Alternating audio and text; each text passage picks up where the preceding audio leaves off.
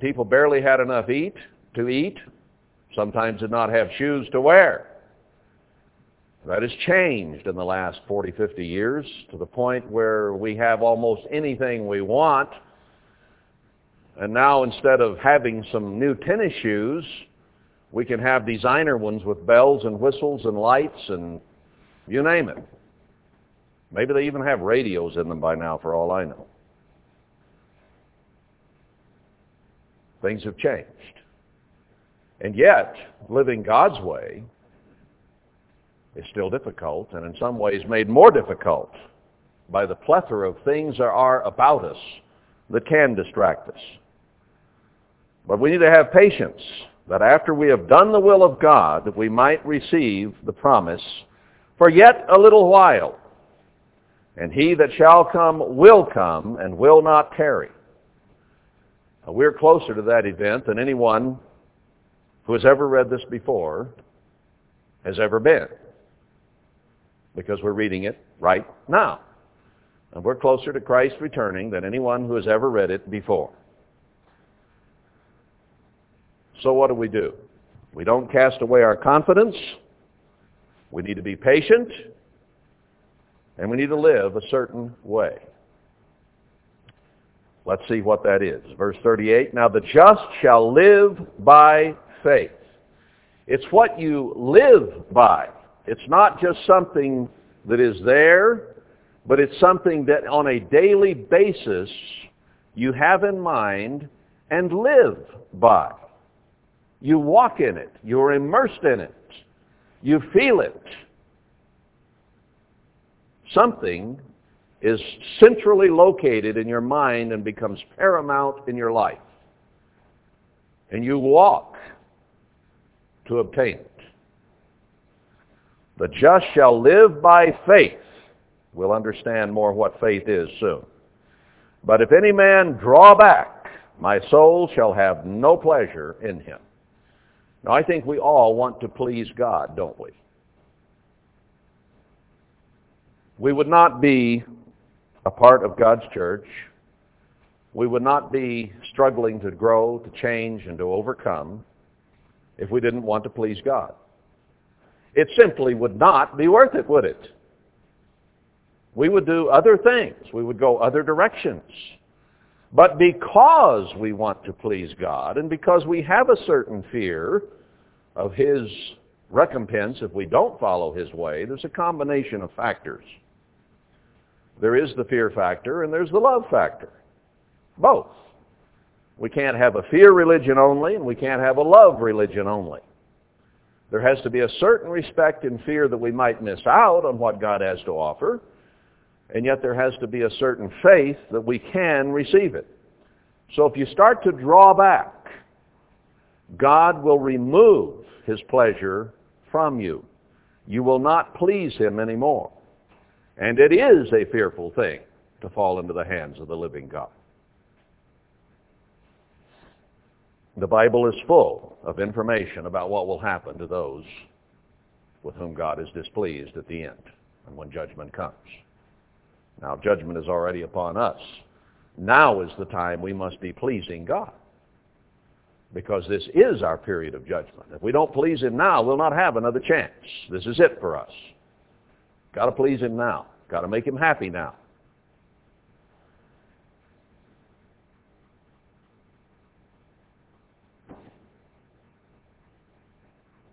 But we are not of them who draw back to perdition, but of them that believe to the saving of the soul. There's got to be a strong belief. If you don't believe something strongly, you're not going to accomplish it. You have to really believe it. But how do you believe something you cannot see? That is a very difficult chore for any of us. Let's go on. Because he says you have to live by faith. Now, what is faith? Chapter 11. Now, faith is the substance of things hoped for. It is the evidence of things not seen. A lot of us have the idea in mind, if I see it, I'll believe it. Show me. There's even a state that has that motto, the show me state. I won't believe it unless I see it. That's not, from a spiritual standpoint, a converted attitude. We have to believe something without seeing it. Faith is the substance, or that which stand under or supports the things we hope for. Now, we hope for a life that is free of disease, of misery, of hate, of war, of degeneracy, of anything unpleasant. We hope for that.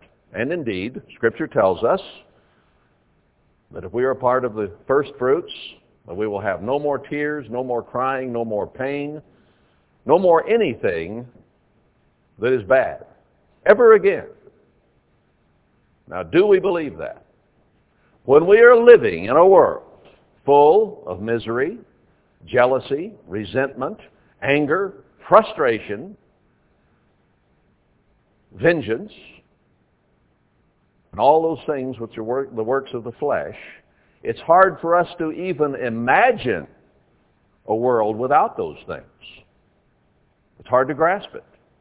Hard to understand how you would even live in it, because we are so accustomed to having to put up barriers against evil, against feelings, against thoughts, against people, things people say, against life in general. It's always there. We have learned to defend ourselves. Can you imagine living in a society where you didn't have to defend yourself because no one would be against you or after you or frustrated with you? Hard to imagine. But that kind of faith, that kind of belief is what supports our hope. And it is the evidence of things not seen. When you move forward in faith, you move forward into things where you don't know where you're going. You don't know the answers. You know that there's possibly an answer there because God has said so, but you have to go there without seeing it, without sometimes even knowing where you're headed. We rebel against that naturally and normally, don't we? Something comes along that we think we might need to do, or possibly the Scripture indicates, and we will do everything we can to squirm out of it, to disbelieve it, not go there, or wait and see, or whatever attitude we might come up with, because we do not like to move forward in faith. As I've said before, if you want to go where you've never been, you have to do things you have never done. And we don't like to do things we have never done, do we? We like to remain comfortable. We are not, as human beings, that adventuresome. There were times in the past when people were certainly adventuresome. And because of conditions where they were, in part, they looked for something different. A lot of people started west from the east. They had a fairly comfortable society there. But certain ones had that whatever it is that makes you want to go somewhere you haven't been, see things you haven't seen. So they traveled west in spite of fearsome animals, fearsome people, lack of water, lack of food. Many of them died. A lot of them starved to death or died of diarrhea. That was probably the most common death among trappers and mountain men and people who went west, was death from diarrhea. Simply because there was not enough good, clean food and water, so they ate tainted food, and as a result got so sick they died. But there was something out there they wanted to see. So they went. Is there something out there we want to see? So we're going. We're going to do.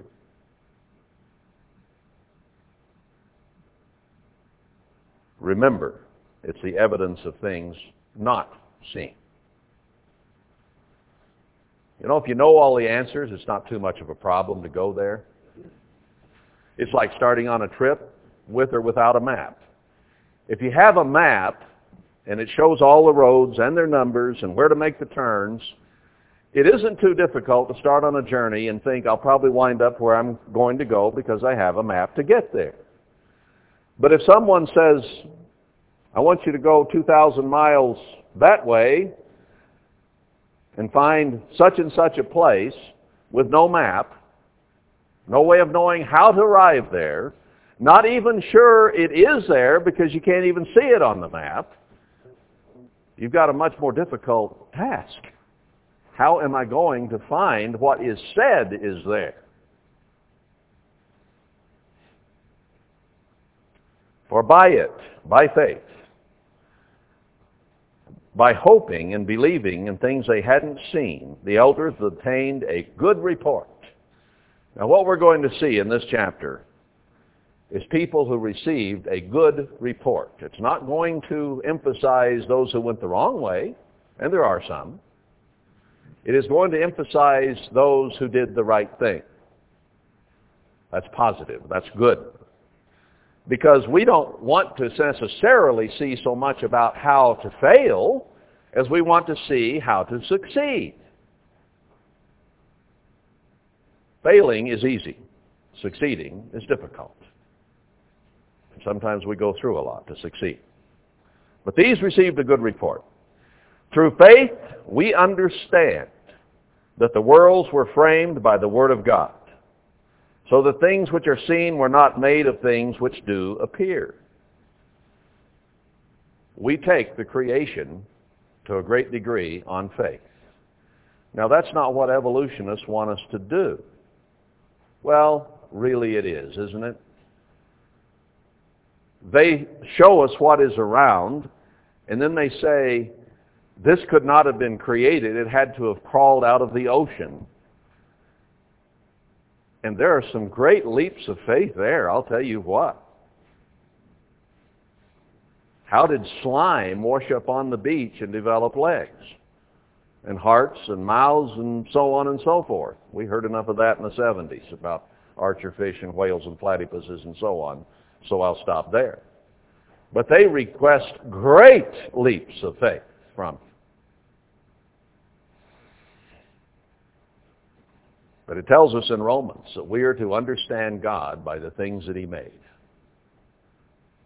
When you see this awesome universe, this awesome earth, and all that has been created upon it, and how intricate it is, it could not have just developed on its own. There's just no way.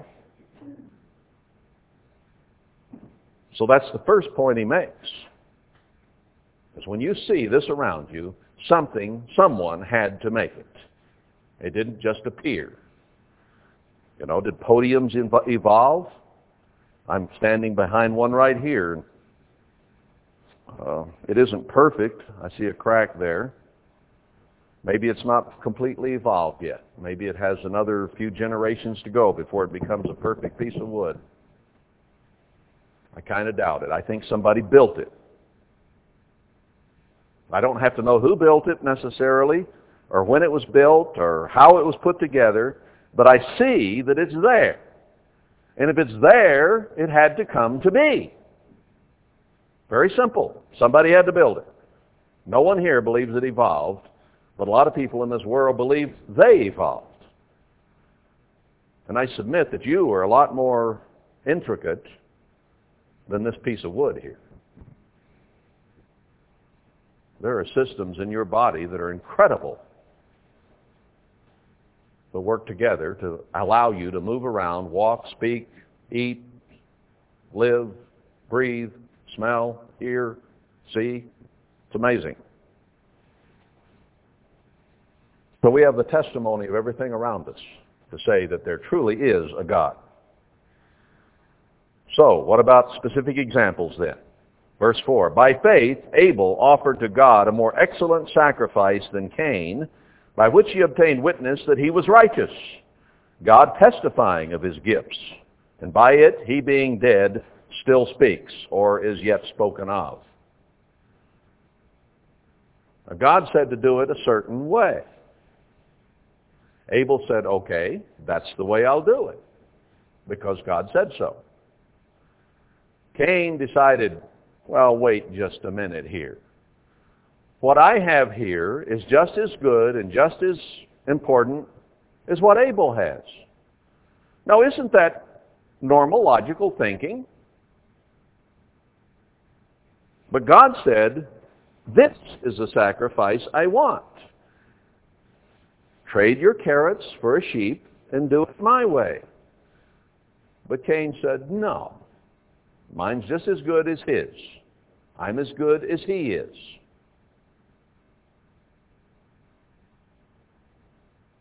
Now, what's the difference? Are sheep really better than carrots? No, not necessarily. But God said, I want it done a certain way. And that is what counted. From a human logical standpoint, some people think one is as good as the other. But what does God say? Abel believed God. Okay, that's the way I'll do it. Cain didn't, a different way. And then his attitude really showed when he killed his brother. It was bad enough that he didn't do it the way God said, but then he broke another commandment by slaying his brother. Now, we can have bad attitudes, and we can spiritually slay our brothers too, can't we, with our tongues? We might cause some to turn away with our tongues. We must be very, very careful. And yet at the same time, we have to speak truth. And sometimes the truth hurts.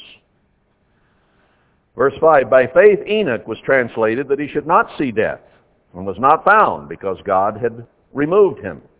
For before his removal or translation, he had this testimony that he pleased God. Enoch was in a world that was so sick, sordid, and sinful that God couldn't stand it anymore and was about to destroy it. So he removed a man who was going his way in spite of everyone else in the world basically going the other way. He took him away from that, removed him, didn't take him to heaven. The Scripture is very clear on that. No man is ascended except he which came down. People think Enoch went to heaven. No, he didn't. Enoch was removed to another place on the earth by God for his protection so that he wouldn't die when God chose to destroy the rest of the earth. God was so pleased with Enoch that he picked him up and carried him out. Why? Because in spite of everything that everybody said, Enoch believed God, lived God's way, and put up with all the criticism that came his way as a result. Like little Johnny, he was the only one out of step in the eyes of the world. But in the eyes of God, he was the only one in step. Now, as we return more and more, little by little, to all the things that this book actually says, and the more we deny the pagan, the modern, the more we will be despised not only by the world, but by the rest of the church. Because they've quit growing for the most part. And if we really study God's Word and we really pray for inspiration and insight, we will continue to learn and to grow, and they will be left behind. So instead of looking into it and moving forward, they will simply do what most people do when they disagree with something. Criticize it, persecute it, hate it. Should that stop us from growing? God says we must grow in the grace and knowledge of God, not stand still. So if we are not learning, not changing, not seeing things we have not seen before, then we simply cannot be pleasing God, can we? Because part of what pleases Him is that we grow and move forward.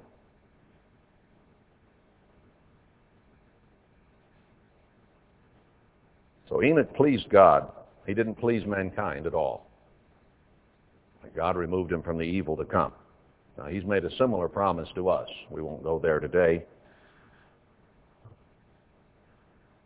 Notice verse 6, which is very important. Without faith, it is impossible to please Him. For he that comes to God must believe that He is, and that He is a rewarder of them that diligently seek Him. If you're going to please God, you have to believe that He is a living being. He is not a fantasy. He is not an emptiness or a hope. He is there. He made man in the very image of God. Woman's close. Man is the exact image of God. He breathes. He lives. He thinks. He speaks. He eats. He drinks. Doesn't have to sustain life, but he does it because he enjoys it. He's a living being. Real. Not a fantasy. When you pray to God, do you pray to a real live being who can answer prayer? And will, if that prayer is within His will.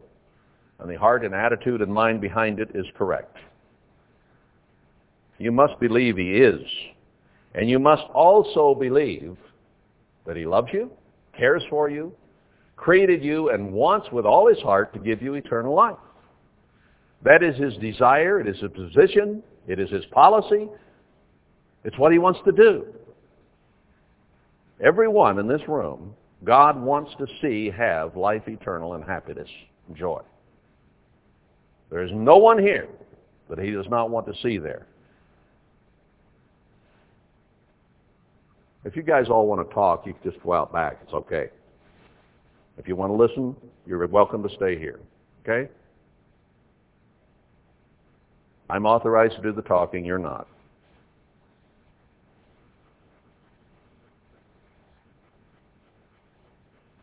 Going on in verse 7. By faith, Noah, being warned of God of things not seen as yet, moved with fear, prepared an ark for the saving of his house, by the which he condemned the world and became heir of the righteousness which is by faith. Noah is an incredible example. God told him to build a boat, and there was no water around. Not only that, it wasn't a little boat. And it took him, 120 years to build that boat? On and on he went. He was probably the craziest man on earth in the view of everyone who saw it. Why would you build a boat out here? Noah must have believed something. How much stick-to-itiveness do we have? Now, here is an incredible example of a man who stuck with a project with no rain in sight for 120 years. I've been in the church more or less from a child up for a little over 50 years now. And that's nothing compared to sticking with a building project for 120 years. Nothing. That's just being in the church, much less a project. We're doing a little project right now that can get dusty and frustrating and seem like there's no bottom to it. But how much perseverance do we need? Especially if there's something there that might have to do with God and the things of God and could be important. Now maybe it's a dry hole. There is always that possibility. But even if you think something could be, it's difficult when it's monotonous and difficult, even dangerous, and there can be a frustration level. And there are days when you don't want to do Well, we can liken that somewhat to just life, can't we? There are days I don't want to pray. There are days I don't want to study my Bible. There are days I just as soon be carnal, thank you, rather than fight. Because we have to fight every day. And it's a difficult thing to do.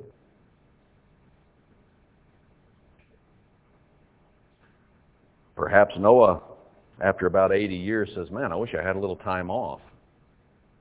I wish I didn't have to go build on that boat every 6 days a week. That's what he was doing, I imagine. Wish I could do something else.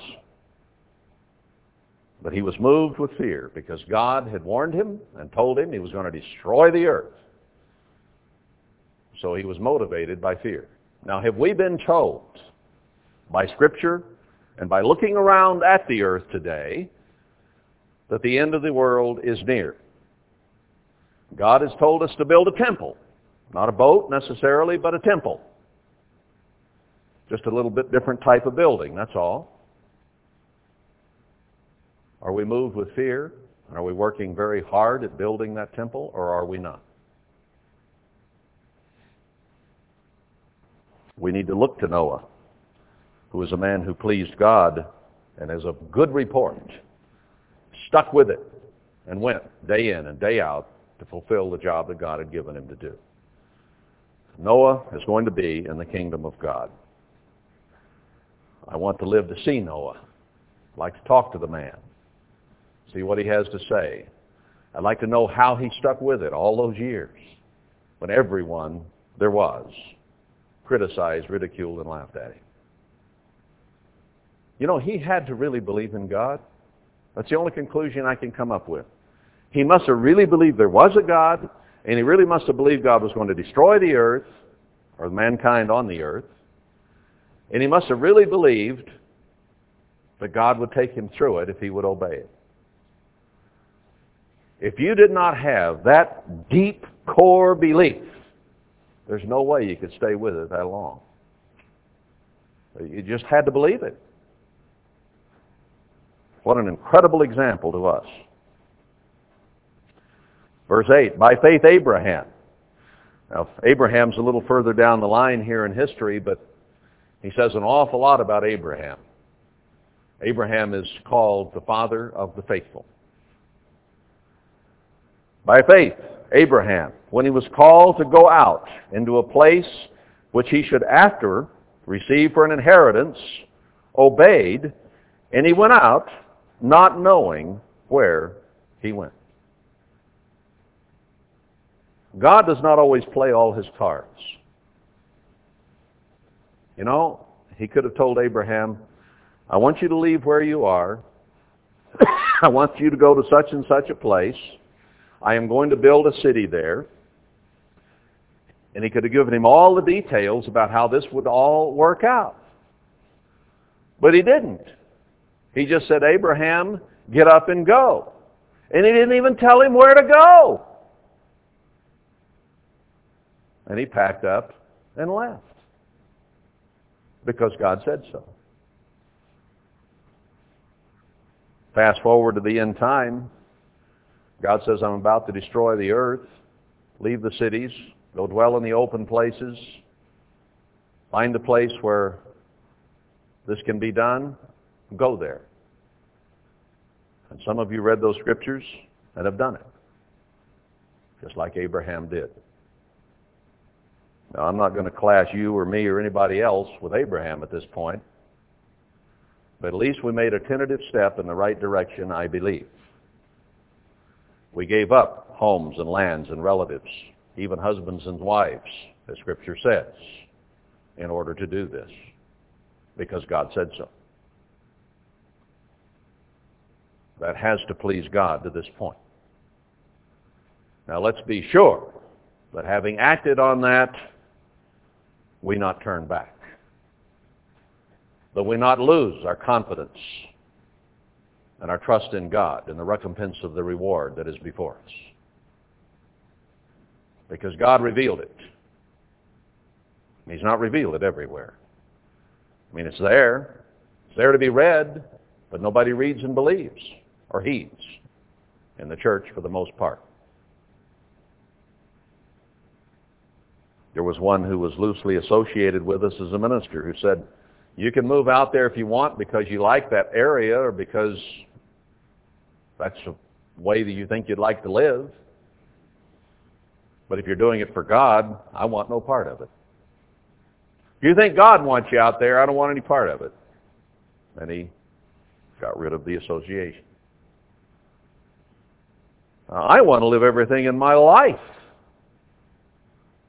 because that's what God wants me to do.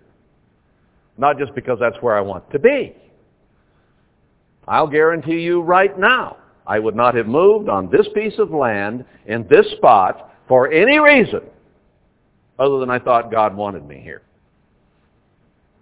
I would be somewhere else where there are real trees and greener and more water and less thorns and thistles and better soil than there is right here.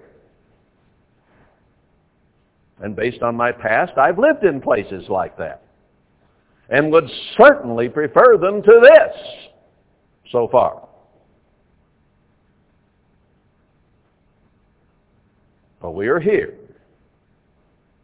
because God said go, and He'd show us a place. And we picked up and we moved. And we found a place. And interestingly enough, there are others who think that this place is important other than us and who see the value in it. I find that quite interesting. So at least we're headed in the right direction, I believe. Now, obedience to God and His way of life is more important than any physical place, of course.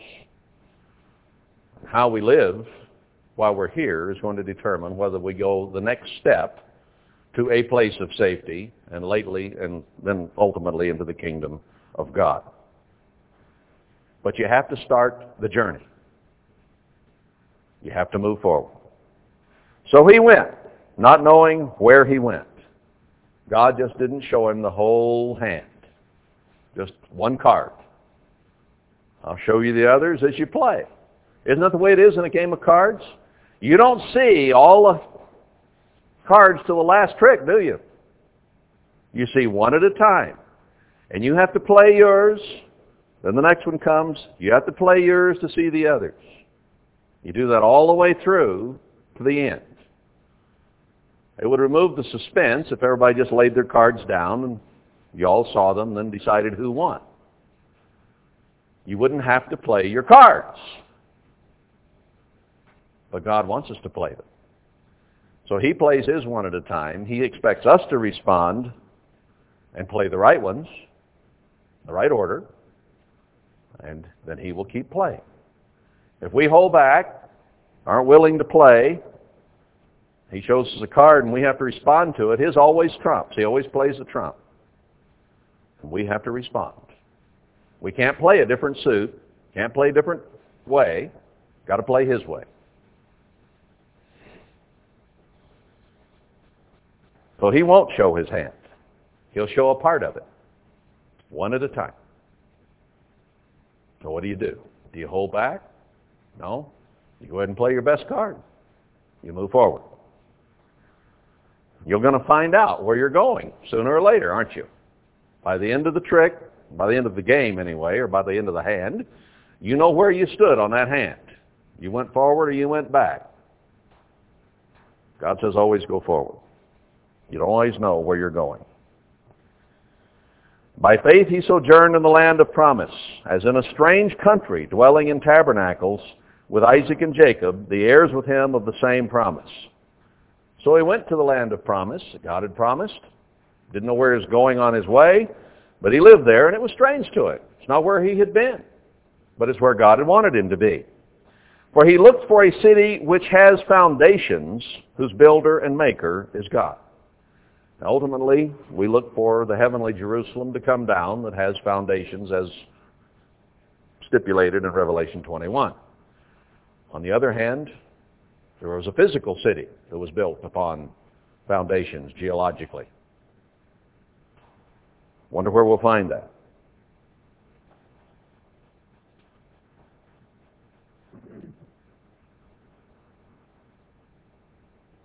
We looked for a city that did not yet exist. How do you find that? They tell you to go to San Francisco or Chicago. At least it exists, and you can find out how to get there. But he went out looking for a city in a land that he had never been in, and a city that did not yet even exist. Well, this is history, so we can read it, and okay, that's what he did, and it worked out good. But what if you were told, head out of here? Maybe even told, go north or west or whatever. I want you to go out somewhere you've never been. I want you to find a city that isn't there. Be a little frustrating, I'd think. I don't know where I'm going. I don't know what I'm doing. You know, I don't fully know what I'm doing. You don't fully know what I'm doing. You don't fully know what you're doing yet. Isn't that exciting? We know in part and we see in part, but we look through a glass darkly. And sometimes we have to go whether we know exactly where we're headed or not. And we have to do that in faith. We have to look at God's Word. We have to look at the facts as we see them. And whether we are completely right or not, we still have to move because we believe there's a God, don't we? And we believe that He is guiding and leading our lives because we pray that and we believe it. And therefore we go, and we do. That's what faith is all about. Through faith also, verse 11, Sarah herself received strength to conceive seed and was delivered of a child when she was past age. Menopause was a distant memory, completely dried up.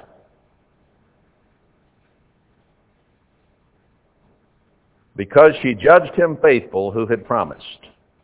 Therefore sprang there even of one, and him as good as dead, so many as the stars of the sky in multitude, and as the sand which is by the seashore innumerable. She was way past the age of having a child. Abraham was way past the ability to conceive a child. Totally impotent. As good as dead. No life. But God didn't play all the cards. When God appeared to Abraham in Genesis 12, Abraham was only 75 and Sarah was only 65. In those days, they lived a bit longer for the most part than we do today. Now, life had shortened from over 1,000 years down to 500 to 250, and was quickly going down toward the 70, more or less, that we have today. But they lived a little longer. And he said, you're going to have a child, and your seed will become as the sands of the seashore. And at 75 and 65, they didn't really question that. Seemed like could work. But God didn't tell them when. He didn't tell them how. He didn't even really tell them that it would be through Sarah. He just told Abraham, this is going to happen. So time went on and time went on. 16 years later, Sarah said, I'm not having any children and things are getting where this is not going to work anymore. What are we going to do? She said, I think I'll just give him Hagar, my handmaid. By some convoluted reasoning back then, women thought if they were barren, if it was their handmaid they gave to their husband, they could count that as their child. That is kind of convoluted, but hey, it worked for them, I guess. So she said, doesn't look like I'm going to do anything.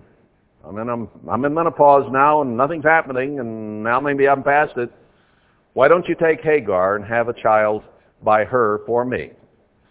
Abraham said, well, okay. Whatever you say, dear. Or something like that. See, she didn't really believe it. The physical facts there did not support the idea that she was going to be the mother of the child that would be as the sand of the sea. So Ishmael was born of Hagar. And they must have thought that was the answer. Yes. Abraham, when God came to him and said, you're going to have this child, he says, well, you must mean through Ishmael. That was when he was 99. Time had gone on much, much longer by now. Must be through Ishmael. Sarah's old, I'm old. It's a done deal. Said, no, next year, Sarah will have a baby. You'll name him Isaac, which means laughter. Yeah, right. They laughed. He laughed when it was first told. And then she laughed in disbelief. Sure enough, a year later, Isaac was born. When Abraham was 100 and Sarah was 90. And he was well up in years, and so was she. Now this was, this would have been today in, what is it? The thing leaves my mind. Ripley's Believe It or Not. What if God came to a 99-year-old man today and a 89-year-old woman and said, next year you're going to have a baby? Put yourself in that position. You might not even have to be that old to laugh at that one.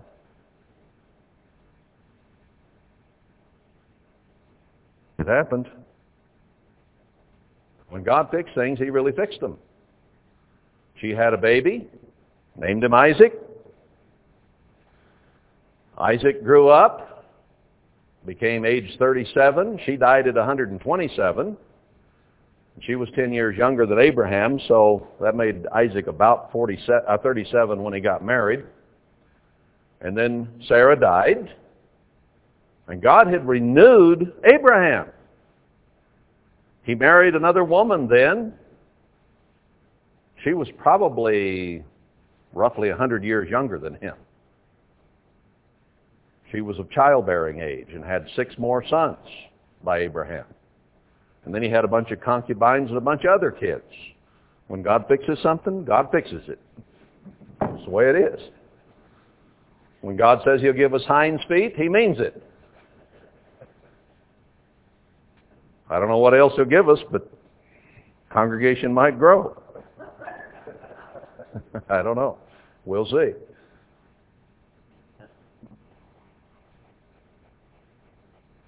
He lived to 175. Now, he had to have been at least 137 when he married Keturah. Because Sarah was 127 when she died, and he was 10 years older. So when she died, he was 137 years old. And for her to still be of childbearing age, she had to have been 30, 40 years old, something like that. So roughly 100 years older. That would be a scandal today, but that's the way it worked.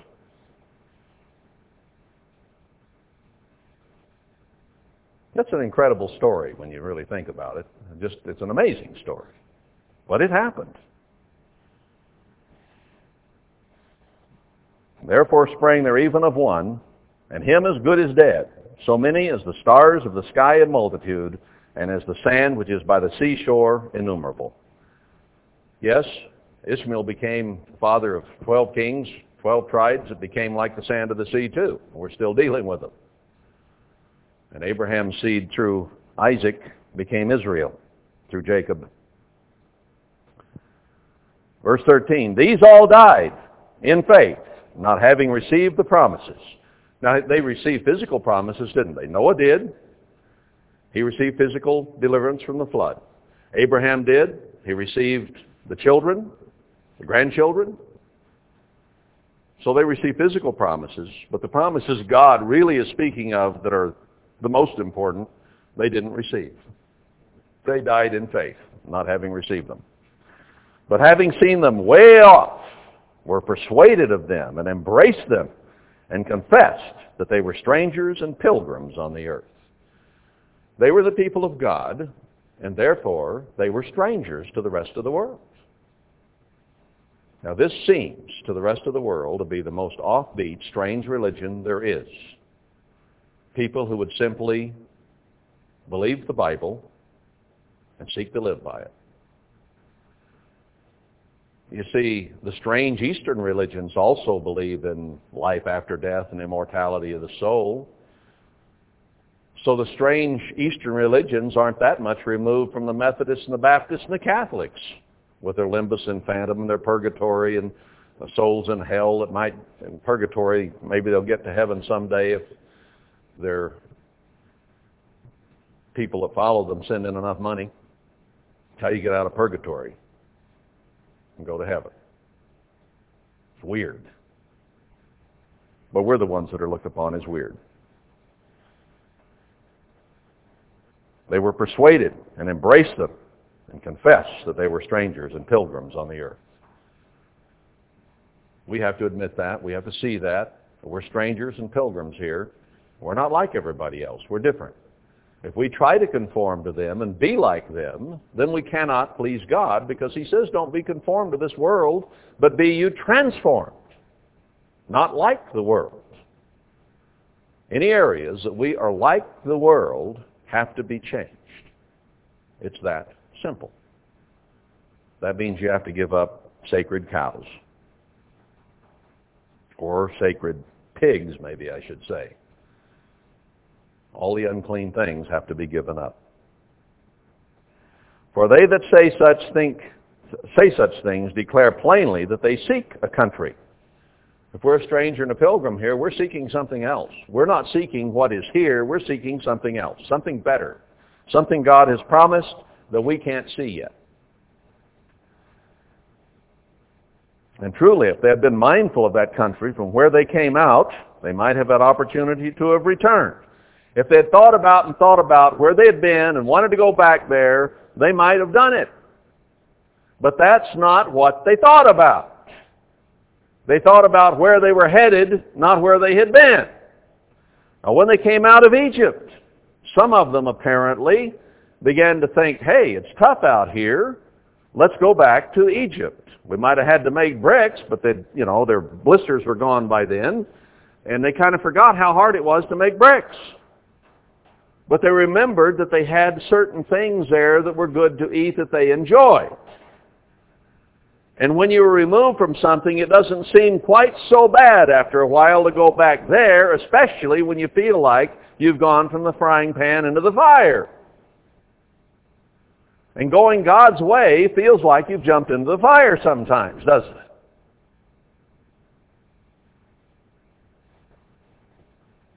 So it's easy to begin to think about going back where you came from, or doing something different than what God has laid out for us.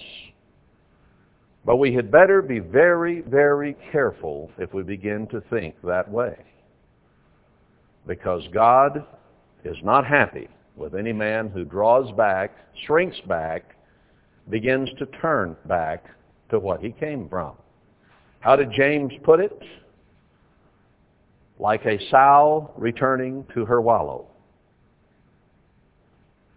You can take her out of the wet manure and the trash and the dirt and the rotten junk around her, and you can hose her all down and wash her all off and make her look pretty, and you can put perfume on her.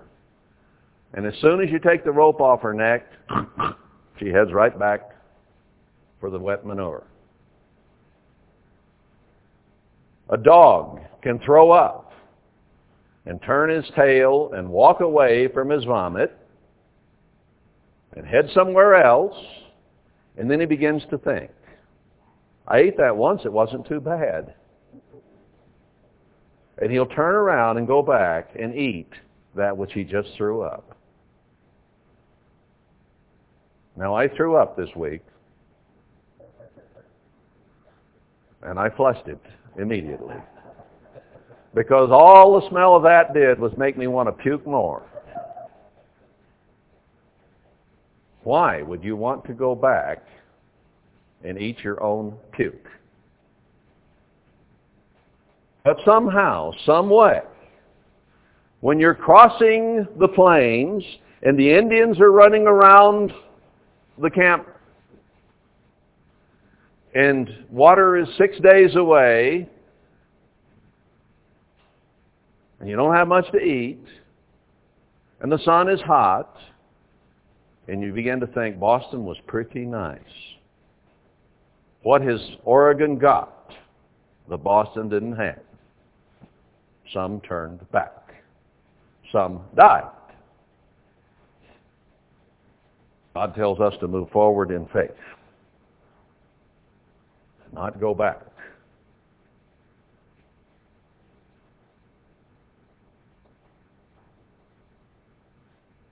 We have set our hand to something here. We cannot go back. We have seen in the Scriptures what needs to be done. Now, if it takes a little longer than we might have anticipated, does that mean we shrink back? Or does it mean we should have patience that after a little while, God will do the things that we've read all through the prophecies He says He's going to do? Somebody asked me some time back, well, where's that wall of fire and that covert from the heat you read about in the Bible? I said, when we need it, we'll get it. It'll come. I'm here in a place where you would need a covert from the heat, right? If we didn't have swamp coolers and air conditioners and various things to artificially keep us cool, till we get awfully hot out here. So we need, at some point, a covert from the heat. Otherwise, our tomatoes just blister in the sun, don't they? You can still go to China Mart and get tomatoes today if yours blister and the bugs eat them. There will come a time when that is not possible. And God will provide what we need, when we need it, as we need it. I firmly believe that. And so do you, or you wouldn't be here. There are prettier places to live and more hospitable places to live. There really are. But we're here because we believe that God is doing something in the desert, which is what all the Scriptures say He will do. I'm not going to turn back from it because I believe Him.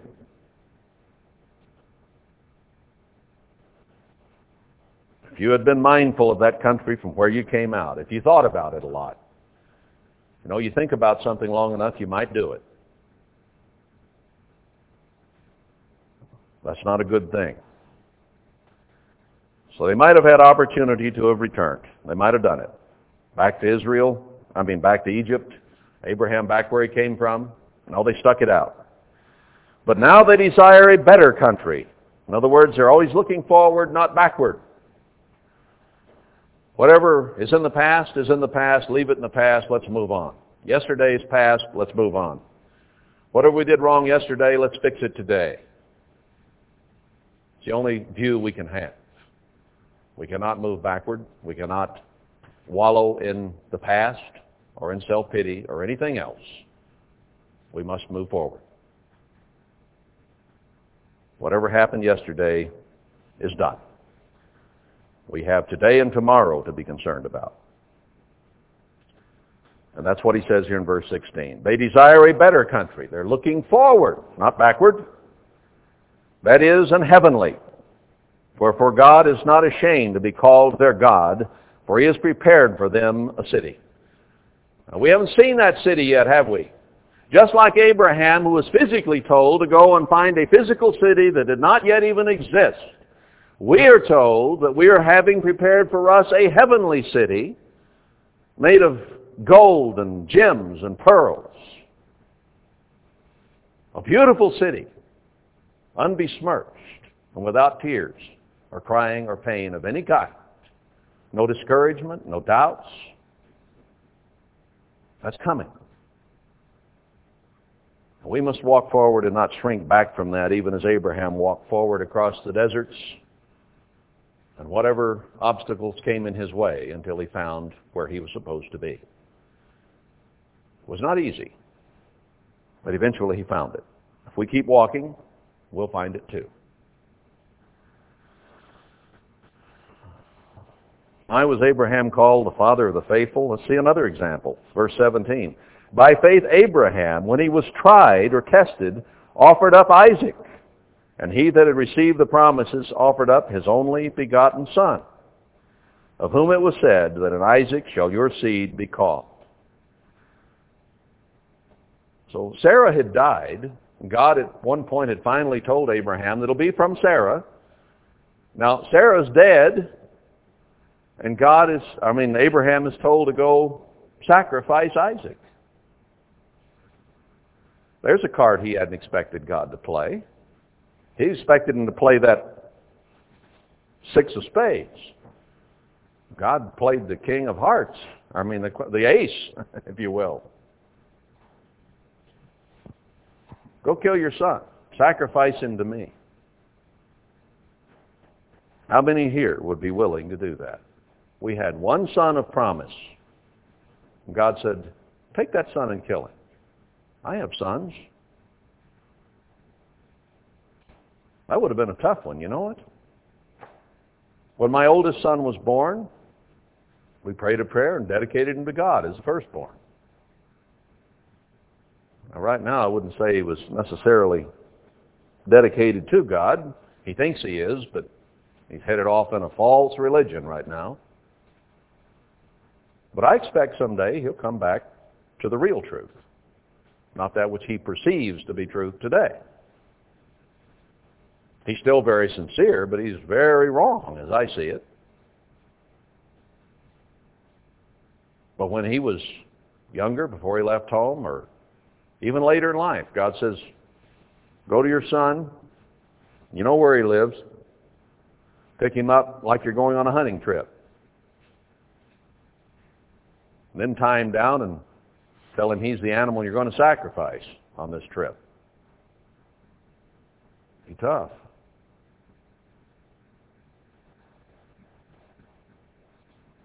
How did Abraham approach it? Verse 19, accounting that God was able to raise him up, even from the dead, from whence also he received him in a figure or a type, actually a type of Christ, the Son of the Father who was sacrificed. God said, all right, I'll kill him. But you promised that through Sarah, and Sarah's dead now, this would work. So he figured, well, if I kill him, God will resurrect him. That's a leap of faith, isn't it? You know, when you've seen as many animals and people killed as Abraham had seen, through warfare, through age, through whatever, and when you see something dead, it's just plumb dead, isn't it? I threw a chicken out of the pen yesterday that had succumbed to too much heat, I think. And it just looked plumb dead to me. Didn't look like there was any life in it. If God had come and said, Darryl, that's a good chicken, that would have been tough for me to swallow. I'm going to resurrect that chicken. Have at it. I'd have had trouble believing that one. If he asked me to kill my son and I went out there and literally sliced his throat and watched his blood run on the ground, would I believe that God was going to resurrect him? We believe God. He says he's going to resurrect us from being stone graveyard dead. We've all seen dead, and it looks pretty final. I will be very surprised if in the end time we do not see a resurrection or two to physical life. Because God has done that in all ages so far. And I believe we will see it again because God works in patterns. And that which is done will be done again. Someday, someone in the church is going to die and be resurrected. In this life, in this age, before it comes to an end. I believe that based on the pattern I see in the Bible. Will that come as a shock to us? Do we really believe that he is and that he does what he says he will do? Will we walk forward in faith that God is truly God and believe these things? Abraham figured he'd be resurrected. Well, God worked it out a different way and didn't have to kill him. By faith, Isaac blessed Jacob and Esau concerning things to come. How, as a father, do you ask a blessing on your children and feel confident that whatever you pray over that child will happen? How would you approach that if your son came to you and said, Dad, I want to be blessed. Give me a blessing. What would you say? One of my sons came to me a few years ago and said, Dad, would you lay hands on me and give me a blessing? Kind of hit me like a 2x4 in the forehead.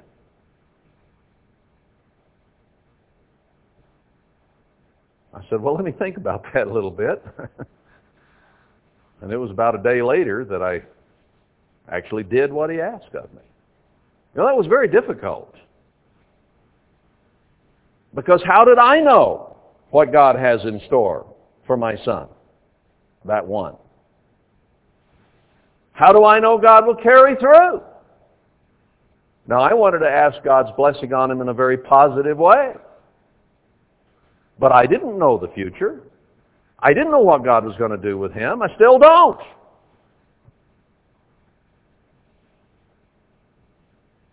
But I did ask God to bless him, to guide him, to lead him in life to the point where he wanted him to be and where he wanted him to go. And I hope that God will fulfill that. But I didn't ask specific blessings that Isaac did upon Jacob and Esau. Mostly Jacob by subterfuge and lying instead of to Esau. Now God had made promises to Abraham that through Isaac this thing would go. So Isaac had a confidence born of a certain knowledge.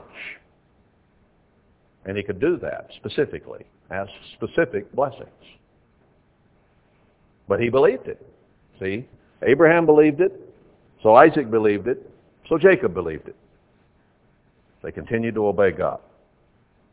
By faith, Jacob, when he was dying, blessed both the sons of Joseph and worshiped leaning upon the top of his staff. He was cognizant enough that he switched the boys. Jacob said, oh no. Isaac said, oh no. Wait a minute. Jacob said, oh no, you got them backward. He said, no, this is the way I want it done. It's the way God wants it done. So they didn't always know, did they? But God made sure they got it right. We don't always know either, do we? But if we pray to God and we believe Him, we walk forward in faith, sometimes not even knowing where we're going, God's going to make sure it turns out right. That's in this story. Move in the right direction, God will turn it out right. Verse 22, by faith Joseph, when he died, made mention of the departing of the children of Israel and gave commandment concerning his bones. He knew that it would be carried out. He trusted them to do it. By faith Moses, when he was born, was hid 3 months of his parents because they saw he was a proper child. It wasn't his faith at that age. It was their faith that God would work it out. Because they saw he was a good kid. And they were not afraid of the king's commandment. The king had said, kill them all. But they decided, no, this is a good kid. We're going to hide him in the bulrushes and save him. Worked out that way. They didn't know what to do. It would have been logical to be afraid, wouldn't it? Figure they're going to come kill your baby. Well, we'll hide him. By faith, Moses, when he was come to years, refused to be called the son of Pharaoh's daughter. He had everything going his way. All the wealth, all the power of Egypt was his. He would have been Pharaoh, or at least next to Pharaoh all his life. But instead he chose to suffer affliction with the people of God than to enjoy the pleasures of sin for a while. God's people are going to be persecuted and hated from now on. We've chosen to go that way rather than enjoy the pleasures of sin of this world for a little while. And we have to make those choices. We have to move forward in it. He esteemed the reproach of Christ greater riches than the treasures in Egypt, for he had respect unto the recompense of the reward. He saw that what God had to offer was better and more important than all the pleasures and the money and the wealth of Egypt.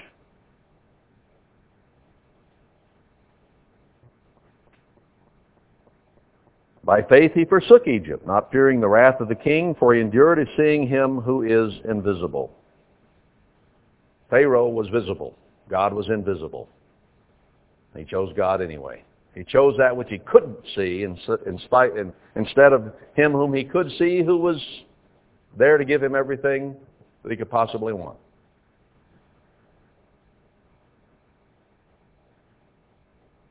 By faith he forsook Egypt, not fearing the wrath of the king, for he endured as seeing him who is invisible.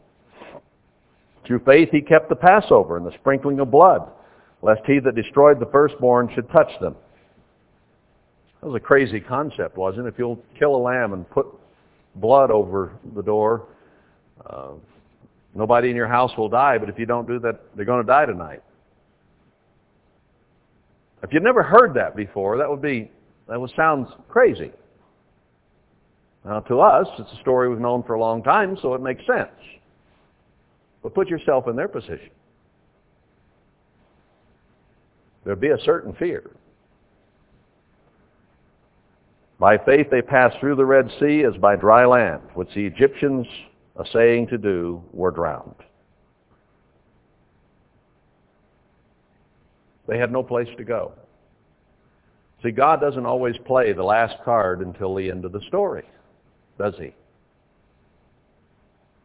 They had mountains on two sides, a sea in front of them, and Egyptians coming from behind. No place to go. No way out. Deadline was approaching very, very rapidly. What's going to happen here? I think there's only one conclusion you could reach. Mountains don't move. You can't walk on water. We're doomed. We're dying right here. Moses said, "Stand still, see the salvation of the eternal." The wind began to blow. That probably scared them too. And it blew, and it blew, and it blew so hard that the waves and the water actually parted. That takes a strong wind. And they walked through on dry land. The Egyptians, there they go, let's go get them. They figured the wind would keep blowing for a while and they could catch the Israelites and kill them all. Instead, the wind stopped, water came in, drowned them all. That was last-second deliverance. Now, I expect we will be in the same situation and situations between now and the time of the end of this age. And in fact, when it comes time to leave and go to a place of safety, God says, don't even go in your house, don't go back in the field, just go. Because his deliverance will come at the last possible second. Always he tries and tests us. He's always tried and tested these people. They passed the tests and they were of good report. By faith the walls of Jericho fell down, verse 30, after they were compassed about 7 days. God says, march around the city, don't speak, 7 days, and the walls will fall down. How many people would believe that? What if your leaders stood up today physically and said, we're going to go march around Moscow or Iraq or Baghdad. We're going to march around Baghdad for 7 days, and everything will fall, and everybody will be dead. Sure. Send him to the loony bin. That's essentially what God did. By faith the harlot Rahab perished not with them that believed not, when she had received the spies with peace. What an incredible example Rahab was. She was just a harlot for hire. Anybody. Prostitute. That's all she was. But when those men came and said, God will protect you if you protect us, she believed it. And when Jericho fell, apparently her house didn't. The only thing left standing, I would assume. And they saw that scarlet thread or rope, and they protected her. And she's mentioned among the faithful, who simply believed, not God directly, but those who came from God. Believed them. That's an amazing story in itself. But this harlot would believe two men who just came into her house.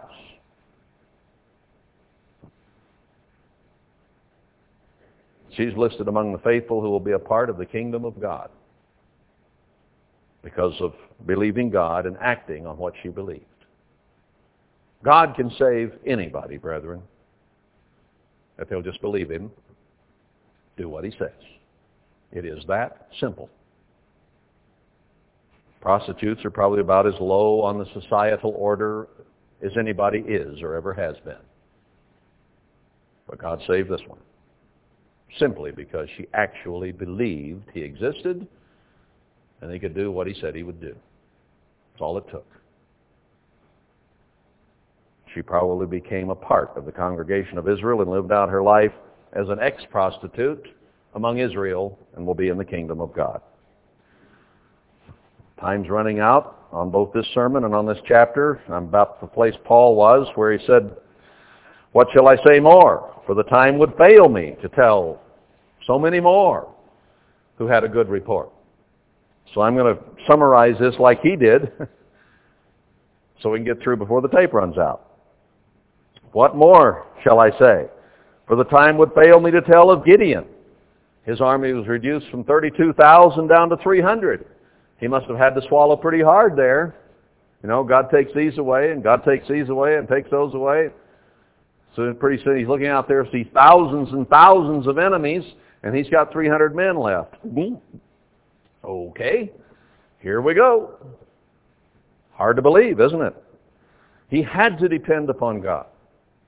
God is going to put us, brethren, in these last few years in places that seem impossible. He is going to do it. That's the pattern. He's going to make us understand that God is God, and we must depend upon Him. Of Barak, he fought the army of Sisera with 10,000 men. They won when Jael drove a nail into Sisera's head. Of Samson, what about this incredible story of Samson? Of Jephthah, he killed his daughter because he had made a vow to God. That'd be tough to do. Next one that walks in that door dies. His beloved daughter was next through the door. How many fathers would go through with a vow to God on that one?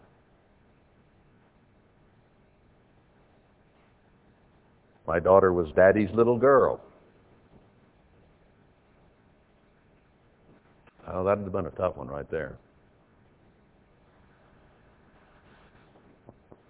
David, Samuel, the prophets, who through faith subdued kingdoms, worked righteousness, obtained promises, stopped the mouths of lions, Daniel, quenched the violence of fire, Shadrach, Meshach, and Abednego, escaped the edge of the sword, many examples of that. Out of weakness we're made strong.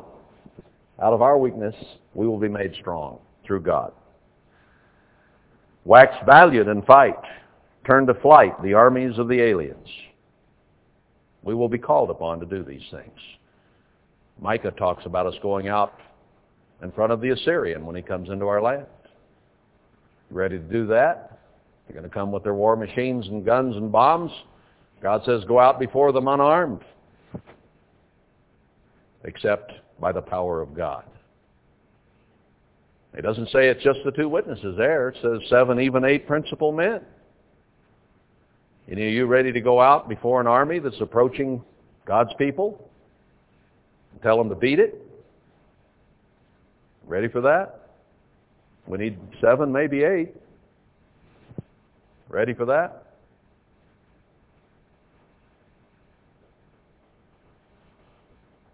Women receive their dead raised to life again. Read about Elijah and Elisha.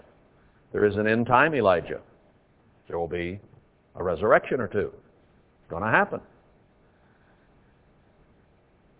Others were tortured, not accepting deliverance, that they might obtain a better resurrection. Others had trials of cruel mockings and scourgings, of bonds and imprisonment. They were stoned. They were sawed in half, were tempted, were slain with the sword. They wandered about in sheepskin and goatskin, being destitute, afflicted, tormented. How would we spoiled Americans handle that? A scrap of leather around us, looking for something to eat, of whom the world was not worthy. They wandered in deserts and in mountains and in dens and caves of the earth. Lived anywhere they could live. Didn't have homes. Didn't have much to eat. Didn't have much to wear. The people of God righteously, patiently did that. We would say, well, you said you'd bless us. But God puts us through trials and tests. Now, He's going to show some new things at the end that He said He hadn't even told us. He has cards we've never even seen. He's going to play cards we've not read about. New things. So nobody can say, well, I knew that. It's going to be a new card. One you've never seen before. Yes, we're going to be blessed. I think those who are faithful are going to be blessed and protected. Those who are left behind in the tribulation are going to be persecuted, martyred, tormented, and tortured to death. But those who are faithful will be protected. Perhaps the exception of at least the 2 witnesses who it's already decided will die. But the rest, if they're faithful, will be protected. All we have to do is be faithful and we'll be protected. These all, having obtained a good report through faith, received not the promise. These are as good a people as have ever walked the face of the earth, obeyed God, went through trial, trouble, tribulation, temptation, suffering, horrible deaths, deliverance at times, but only after waiting on God to do it in His time and His way. And these all died in the faith, not having obtained the promise. Why? God having provided some better thing for us, that they, without us, should not be made perfect, that is, in the resurrection.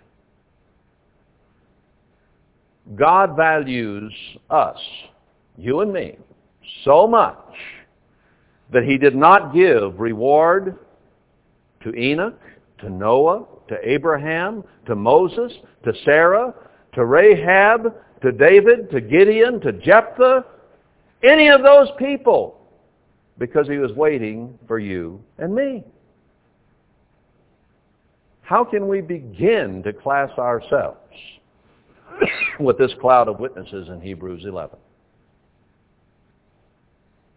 But if we're faithful to God, if we believe Him, and we do things He says to do, whether it seems the way to go or not, because God said so, then He will put us in that same category. And we will be first fruits with those in this chapter and those of Paul and Peter and James and John.